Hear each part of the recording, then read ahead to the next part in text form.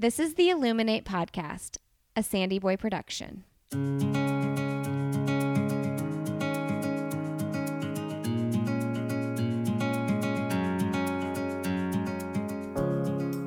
Each week on the Illuminate Podcast, the hosts will bring you insightful conversations and stories of people who are illuminating their own lives through their business, work, community, family, and world.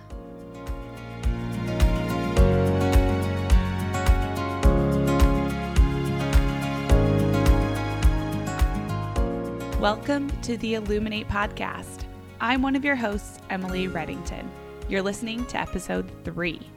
Today, I'm speaking with sex therapist Kristin Hodson. She's the founder and executive director of the Healing Group, an organization that was created as a way to assist mothers, partners, and family members through their services that include couples counseling, sexual health, and reproductive health counseling. Kristin is also the author of the book Real Intimacy. In this episode, we talk about how to improve your sex life with your partner and how to talk to your kids about sex. Enjoy my conversation with Kristin Hodson.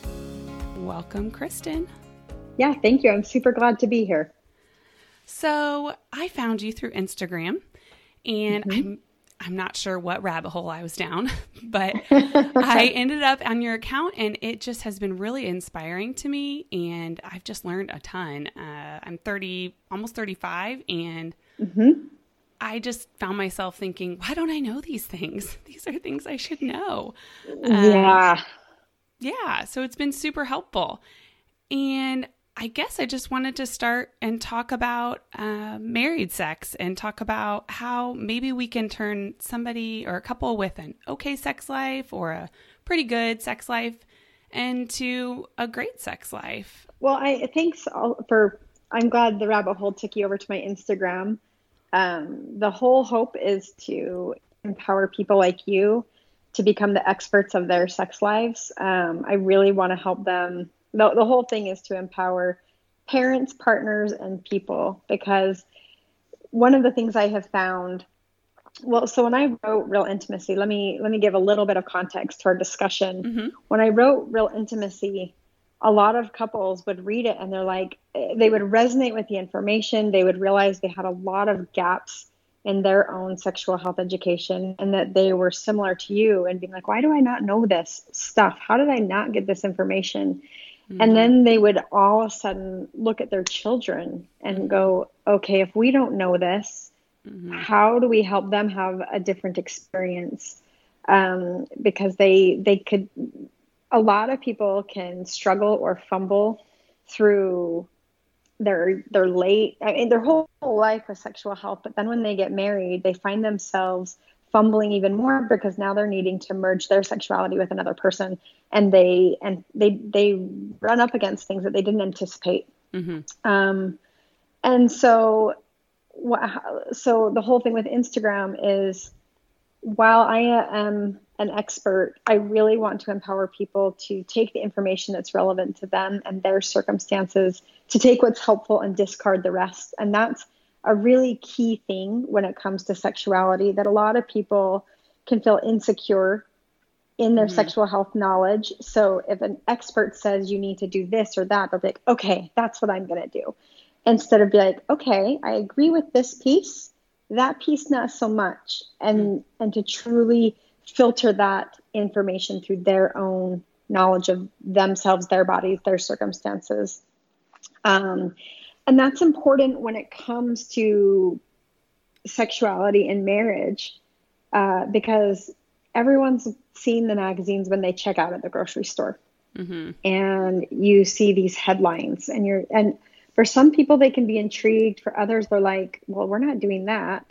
Others can be like, I know my partner wants to do that, but I don't want to, or I wish my partner did that, and I don't know how to communicate that, or we're not having sex. I mean, there's so many things. And a lot of couples don't know how to navigate it because they weren't given the skill set. And I use the word intentionally.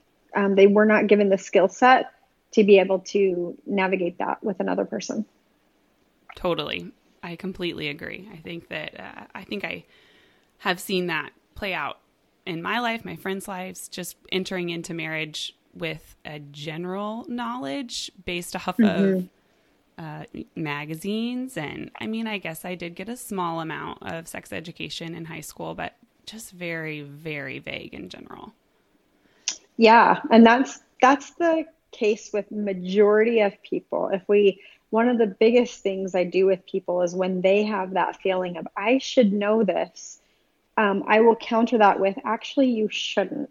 Most people got 1 to 2 hours, maybe 5, of any kind of formal or meaningful sexual health education.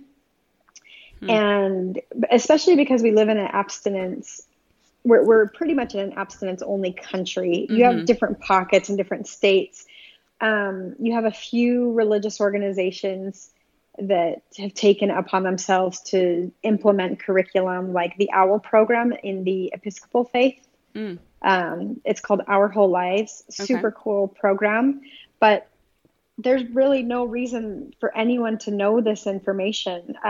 The statistic that a lot of people find alarming is between kindergarten and 12th grade, people get 17.2 hours of education related to sexuality.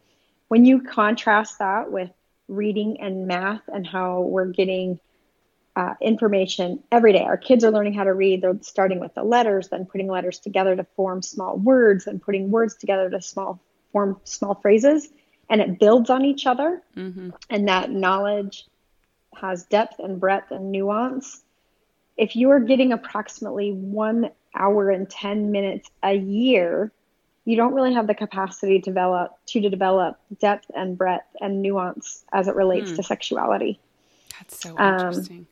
It is. And so I encourage every single person to increase that number in their own home. Give your kids more than 17.2 hours. Give your relationship the time it deserves so that you can have a healthy and robust sex life. Because that's another myth we can come across, is that either people have good sex lives or they don't. And the lucky ones just got it. And if you didn't, that's just too bad. Definitely. And that's not true. That if people's desires line up, if they both want sex the same amount, they're the lucky ones. Right. And that's just not the way it works. However, because we don't talk about sex, because it's taboo, we're all left to think that we're the ones that are not normal, or that our marriage is broken, or we're weird, all these different things. So where do couples normally, when they come to you, where are they stuck the most? What kind of place are an average couple that is they would say they're happy in their marriage, but maybe not in this portion, or they're just kind of stuck in something in this portion? What's the most common place where you feel like they get stuck? The most common would be discrepancy in desire, meaning one, you have a high desire partner and a low desire partner. Okay. And there can be conflict surrounding that of lower desire partner either wants the high desire partner to chill out, or high desire partner wants low desire partner to want to have more sex. And they can believe that the problem is just that they both have different desires. And while that can be true, I find that sex is often a symptom of other issues, such as they're probably not talking about this. They probably don't understand what desire is, and that there's different kinds of desire, but what we're taught when it comes to desire is it's spontaneous and just kind of falls out of the sky, and that's what normal desire is. And so what starts to happen is, as couples start to unpack what's really going on and learn more about what desire is and how it's causing conflict in their marriage, they can start to bridge that gap and start to negotiate and have conversations that they've never had. And another one is orgasm, because there hasn't been a priority around female sexuality. A lot of people don't really understand the clitoris and its role in pleasure and orgasm. And so there can be you could also fold that into desire, because if you're not experiencing pleasure or orgasm, you're going to be like, I guess I don't really care how much we do this, because it's fine. Right. Like, it's great. It's okay. But I'm not getting out of it what you're getting out of it. And so I'm not hungry for more. So those are some of the biggest things. So when you encounter couples that have different levels of desire, and I totally can see just all the stuff that builds around it, that if they're not talking about why they have that different level, or that it just kind of touches all other places as well. What do you usually start with those couples? What, I guess, to get them on a same level where they see each other and they don't just see you're not here and I'm not there. Right. Yeah, because we can start to attach all sorts of meaning, right, to what them not having desire means, or what them wanting sex more means. And we can have these narratives that we start to build around this situation that becomes our truth around it. And so one of the very first things I like to, my approach to couples work stems from Susan Johnson, which is emotionally focused therapy, which is really starting to, couples oftentimes get into cycles. And if they're able to understand their relational cycle, then we can start to disrupt that and give them a new healthy cycle. So one of the first things is to help them start to hear their partner's experience with the problem. So if we are both seeing this problem, oftentimes couples are so wanting the partner to hear how they're experiencing it, that they're not pausing to listen to how their partner is experiencing it. So I want to slow the process down so that they can hear, sometimes for the first time, truly how this person is experiencing it. And the word we'd use that we hear often from Brene Brown would be empathy, to start to develop empathy with the other person's experience. And then when you can start to understand each other's experience, then you start to become each other's ally instead of each other's enemy. And you can both say, we have the same problem, but we're experiencing it different. Can we now develop a shared goal that we both want to experience pleasure and satisfaction and a robust sex life? And when you have a shared goal, when you have increased empathy, couples can really change what's going on. And then that's where the education comes in, of teaching them how to have sexual health conversations that don't result in a fight, right? That don't result in trying to tell the other person that their reality is not true.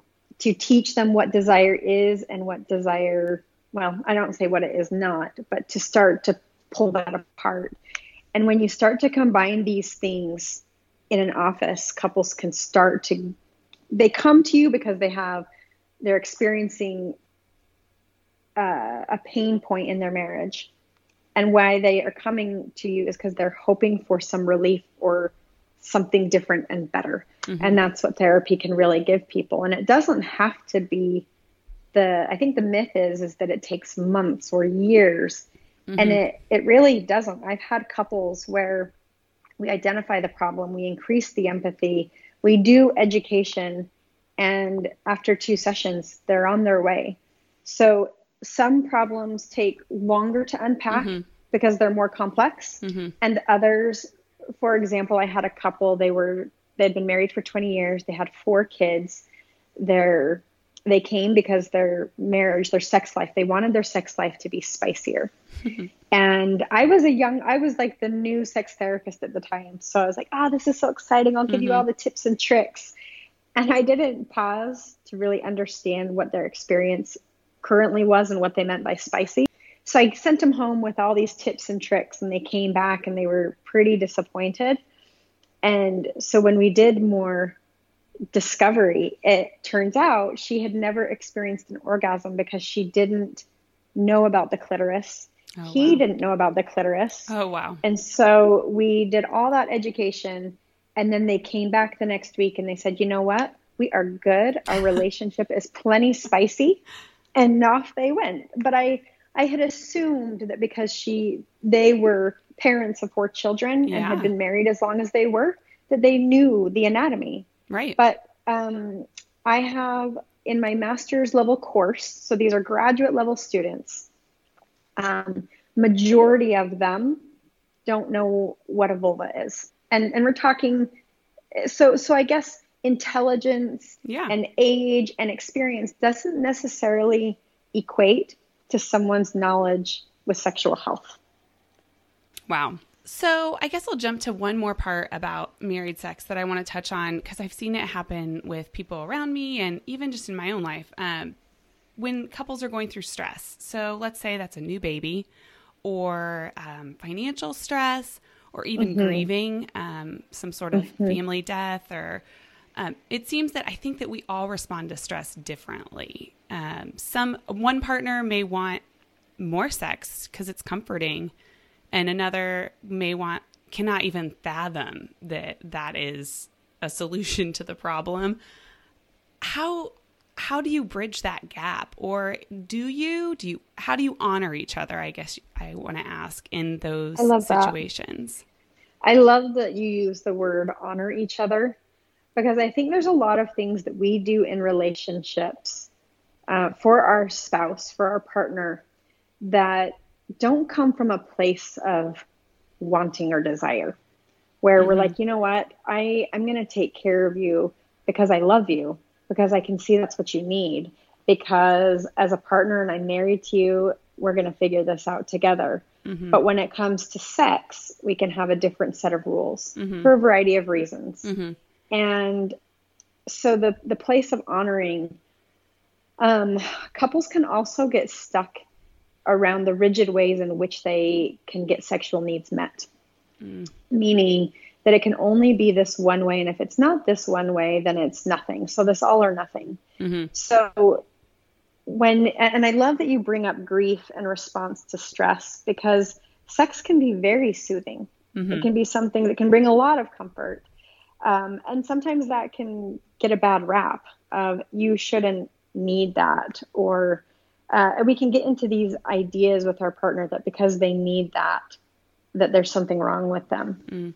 And so again, to have couples, really when we come from that place of empathy and we start to challenge some potential rigidity around sexuality, we can start to develop creative solutions that bring us closer and connect us instead of put a chasm between us. And when couples start to realize, oh, we don't just have to be doing traditional intercourse, or something that's really important is a lot of women may not start off with wanting to have sex, but as they get aroused, which arousal and desire are different, but as they get aroused, then they realize they want to be there.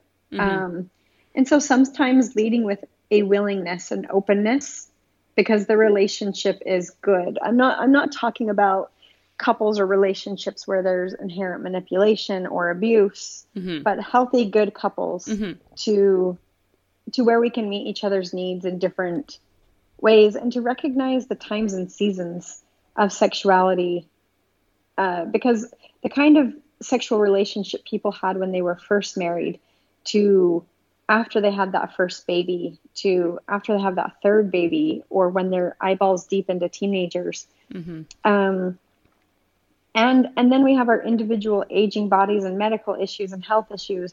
Sexuality is changing the entire lifespan, always. So when people get stuck on the kind of sex they had when they were 20, they're really missing out on the opportunity to create different and potentially better sex in the stage they are having now, which really does come from creative solutions. I love working with parents that are trying to navigate their sex life during the reproductive years, because they just haven't had anyone to talk with about all the different ways they can navigate it, and realizing that they don't necessarily want to take 2 hours on a sexual experience, that they're okay with a quickie, or maybe finding creative times in the morning instead of night.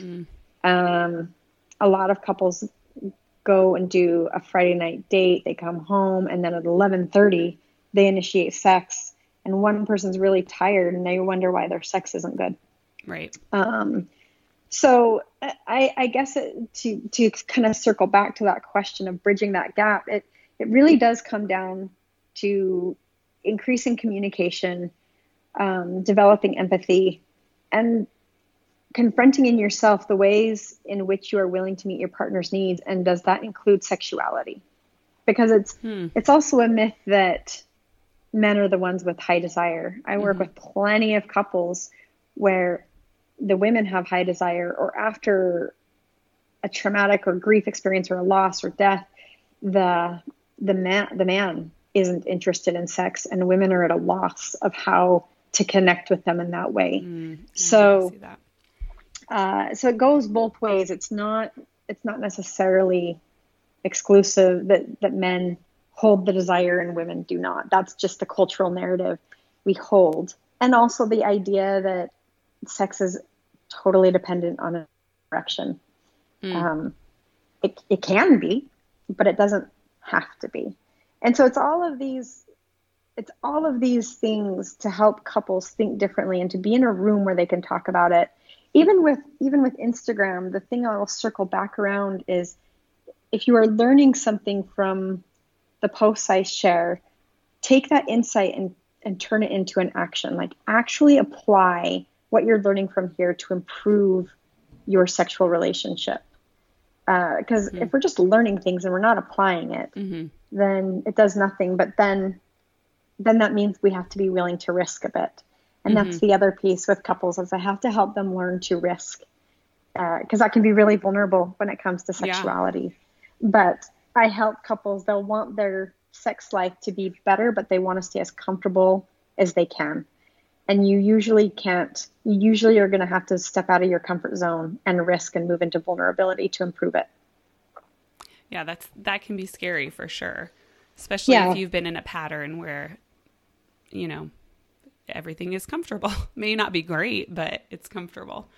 It's comfortable. I can see how that develops.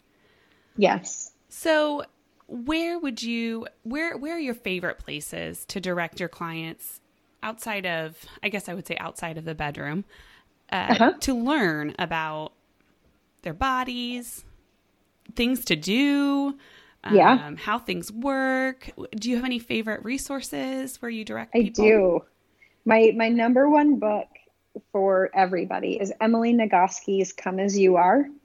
It deconstructs desire, arousal, anatomy, all of these things that are really critical. But I'm a big fan of Emily Nagoski because I love both her Audible version. She is the best narrator ever. And I like to take notes. So I have the Audible and the hard copy, and I reference it regularly. So that's a favorite. I just came across the fun quiz called Up Your Mojo. And it's this quiz that you take a quiz on the things you're interested in when it comes to sexuality, and then your partner takes the quiz, and then you get to see each other's results, which can create a conversation. And learn something new about each other. So it's like Up Your Mojo app or something like that, which is really fun. The Susan Johnson, she's got one, and I'm going to blank on it. Sue Johnson has a great book. It's like a seven ways to make your marriage better. Or something like that. Recommending books are tricky because some people have a different set of values. And so you can give a recommendation and it can be not at all what they're looking for. So these are some that I find are generally accepted. Ian Kerner's, he's got two, one for both partners. One is called Passionista, and the other, I'm trying to remember what this one is called. The one Passionista is for, She Comes First and Passionista. Good Those ones. Are really great, and they're short reads, really short, accessible reads. So these would be really good, just initial starting points for resources. That's great. Thank you for sharing those.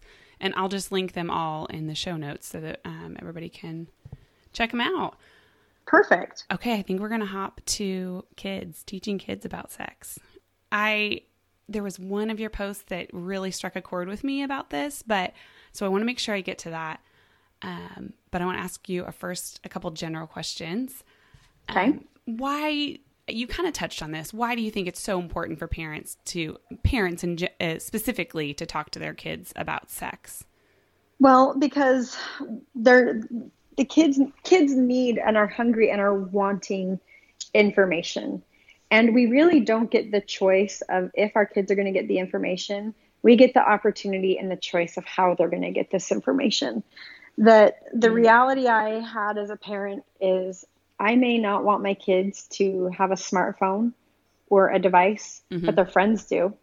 I've got my 10-year-old boy has friends where they've got iPhone 10s with full access to YouTube and Safari. And so I've really taken ownership of the kind of education and information my kids are having, because go back to that statistic, they're not going to get it at school. And even if they were getting it at school, I really want to be the go-to source for my kids. And I want parents to be that for their kids too, because the research does show that the kids want the information and the discussions with their parents.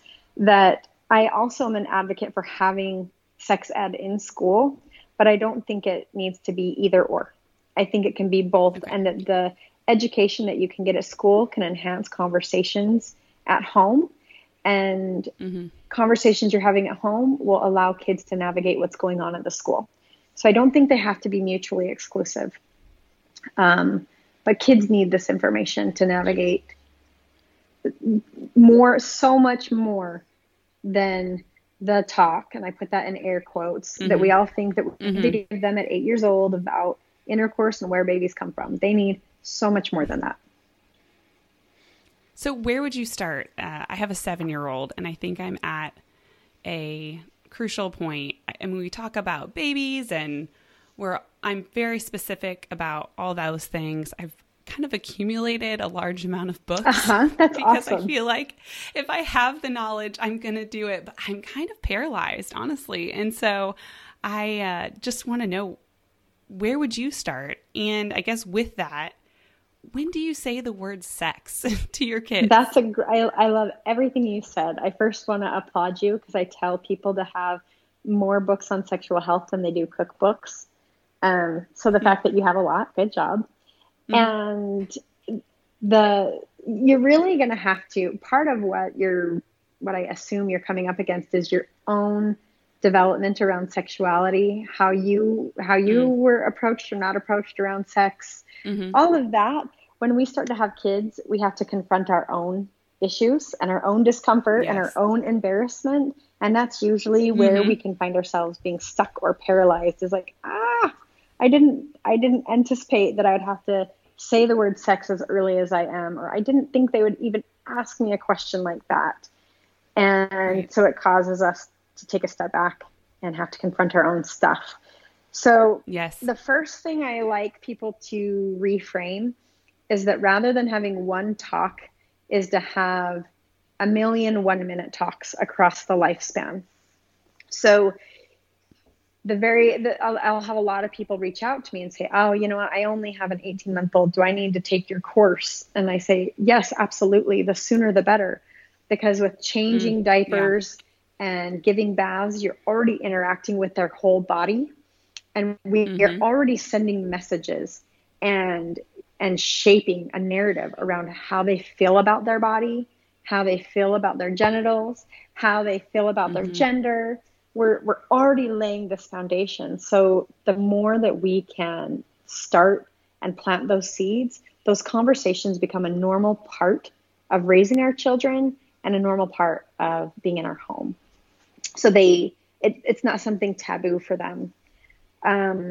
So important. And in one of the things I do in my course is I have people start with, what are their values? If we want to be, so with your son, you're like, I'm paralyzed. I have people start to get really clear and concrete about what's their why. Why do they want to talk to their kids about sex? What do they want to give them that they didn't get? I have them go through a whole series of questions, and to be able to articulate their values around sexuality, not just ambiguous feelings, but how do they feel, which then becomes their North Star or their guiding principles and how they're having these conversations with their kids. The next thing I help people discover is what do we teach them? Like, what is age appropriate? What is developmentally normal? Yes. That is huge, because you can have a 7-year-old. So you can have a 7-year-old, but they have missed stuff that they needed to hear when they were 3 or 4 or 5.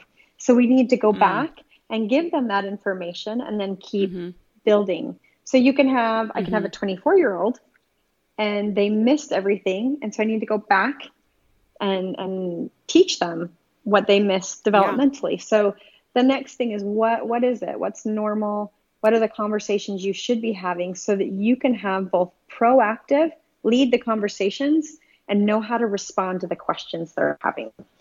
That's parents can get caught a bit in, well, they're not asking me these questions. I'm going to wait until they ask because they'll show me that they're ready. You are going to have some kids where their personality is that they will never, ever ask you or talk to you about this ever. I have one of those. Yep. And every family usually does. You have the child that wants to know everything, the one that just doesn't want to talk about anything, some in between. So you're going to have different plans and approaches with each kid. The kid that wants to know everything, I also teach that you can respond and delay giving that information of, you know what, that is a great question. I want to talk about that with you when you're 10 years old or when your dad gets home, or so that you can slow the process down as well as lead that conversation despite their discomfort. That we need to have all of those. And then the last thing is for parents to develop skills.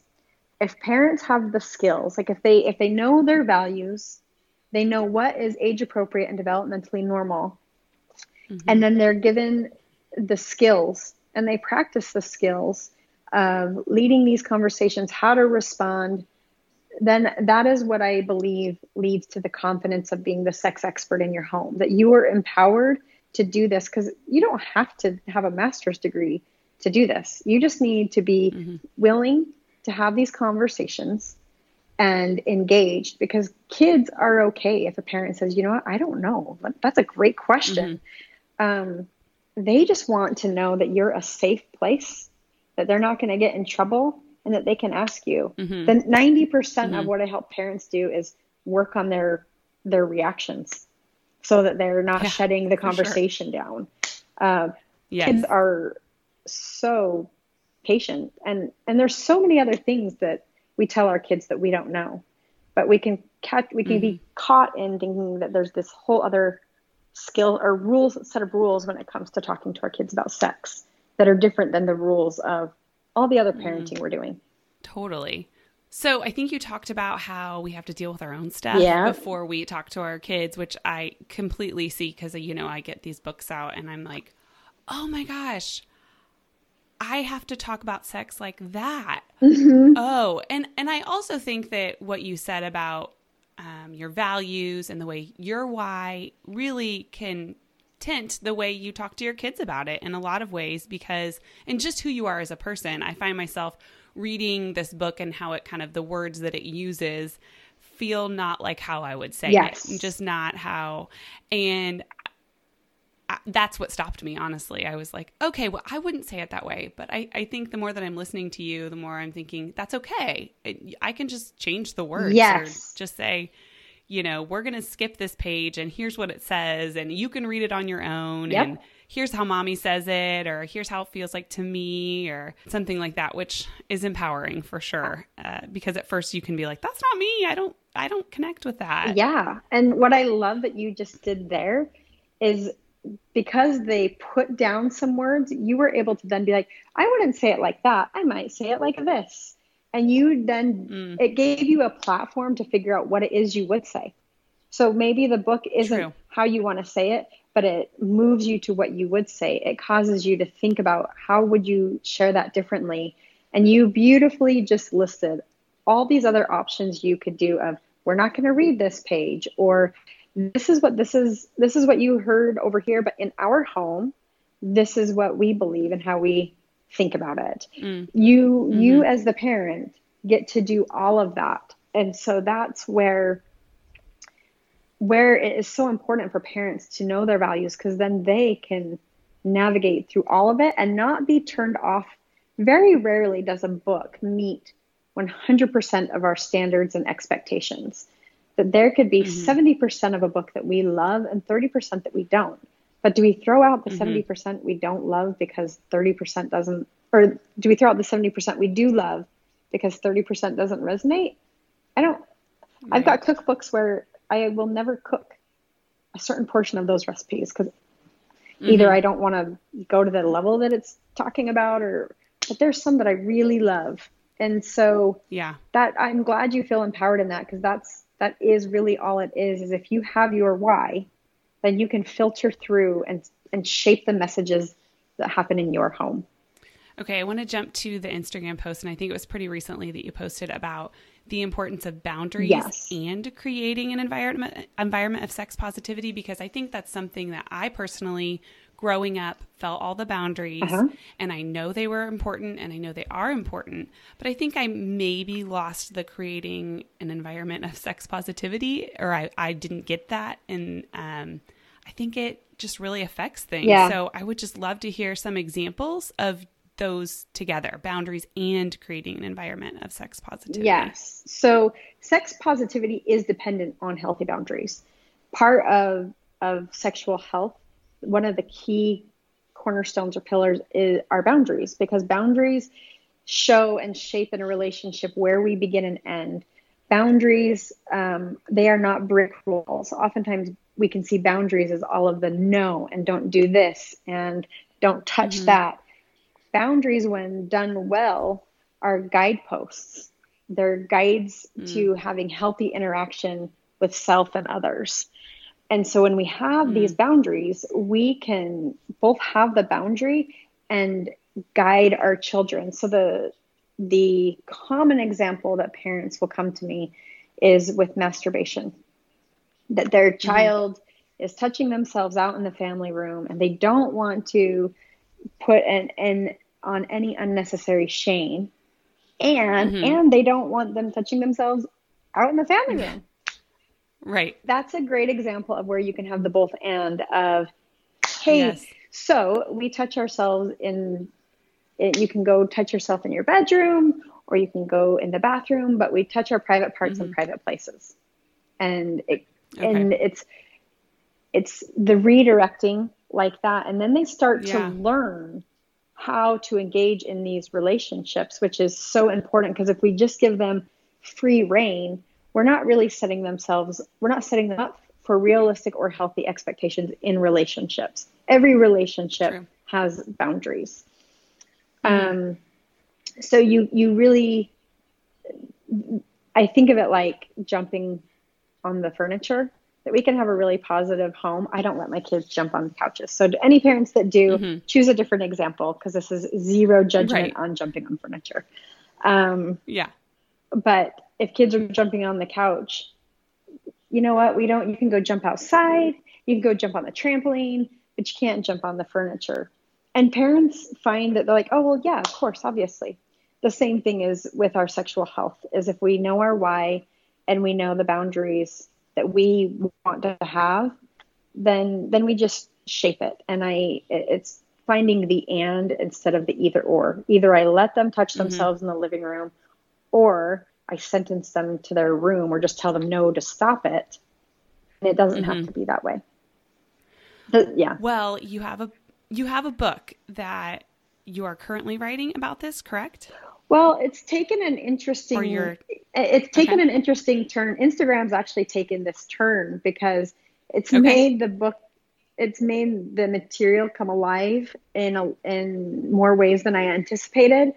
And the moment you put a book out, it's a funny process. The moment you put a book out, it can already there's already more you want to say, or you want to say it differently. And so I'm shifting the way that I want to share the information to make it so parents can really take the lessons or the information that is relevant to the ages and stages and the issues that they're presented with. So that is coming. But yes, you can talk to your kids about sex. Course 1 I'm going to re-release it 1st of May. And then part 2 is going to be released mid-May. And you can't do part 2 unless you've done part 1. Oftentimes parents want to tackle the specific issues that they have that are going on in their home. But if you have the fundamentals, then you can really navigate all the different issues that come up. Part 2 goes into specific topics so that parents have more of the information and education in an environment that feels safe.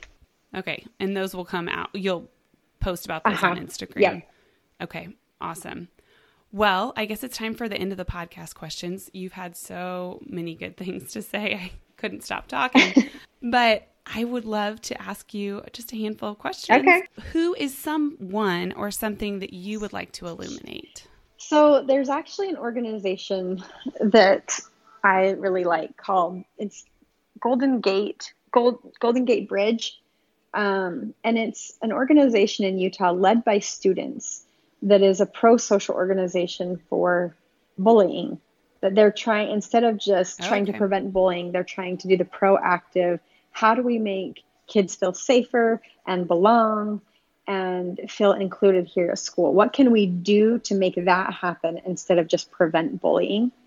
And I'm totally inspired by these kids and this organization and how they're preparing teachers and parents to get involved. And so I need to look up, I have the name. Sometimes I swear with short-term or with parenting, my short-term memory of retaining details like this just goes away. But I will send you the full name because I am in love with this organization right now. Awesome. Okay. What is one thing you're loving right now? One thing that I'm loving is I get to live in Costa Rica right now. So we're doing this interview across, all the countries. And I'm loving being by the ocean, honestly, and watching regular sunsets and having this time with my kids to regroup and focus. And I'm loving that. That's wonderful. And so you can see you're like really close to the ocean. I'm about a mile away. We have to drive to it. The mile away is a mile. So great. Yeah. It's close. A lot closer than Indianapolis. So that's wonderful. Okay. So this podcast, it actually started out of a supper club and we love food. So we're wondering if you had any recipes that you'd like to share with us or just your favorite things to cook. This is my favorite question because I'm secretly, like in my next life, I want to become a chef. That doesn't mean I'm a good cook. Nice. I am not. Right. You just love it. I love it. But the recipe that is my go-to for my kids love it. When we have family over, they love it. And it's called lemon pasta. And I will type up the recipe. But in general, I like recipes that have high flavor and are low ingredients and minimal prep. So this just requires pasta, butter, garlic, lemon zest, lemon juice, and cream. And it is wildly good. And you put it with some French bread and a salad, and it's so good. Oh, that sounds wonderful. Awesome. Okay. If you could choose, what would your message for the world be? That you are okay as you are. I think we get a lot of messages that tell us that we need to be more than we are, that we should be doing all these things and that we are not enough. But to really stop and pause and start to shift that, and that you are enough and you are good as you are.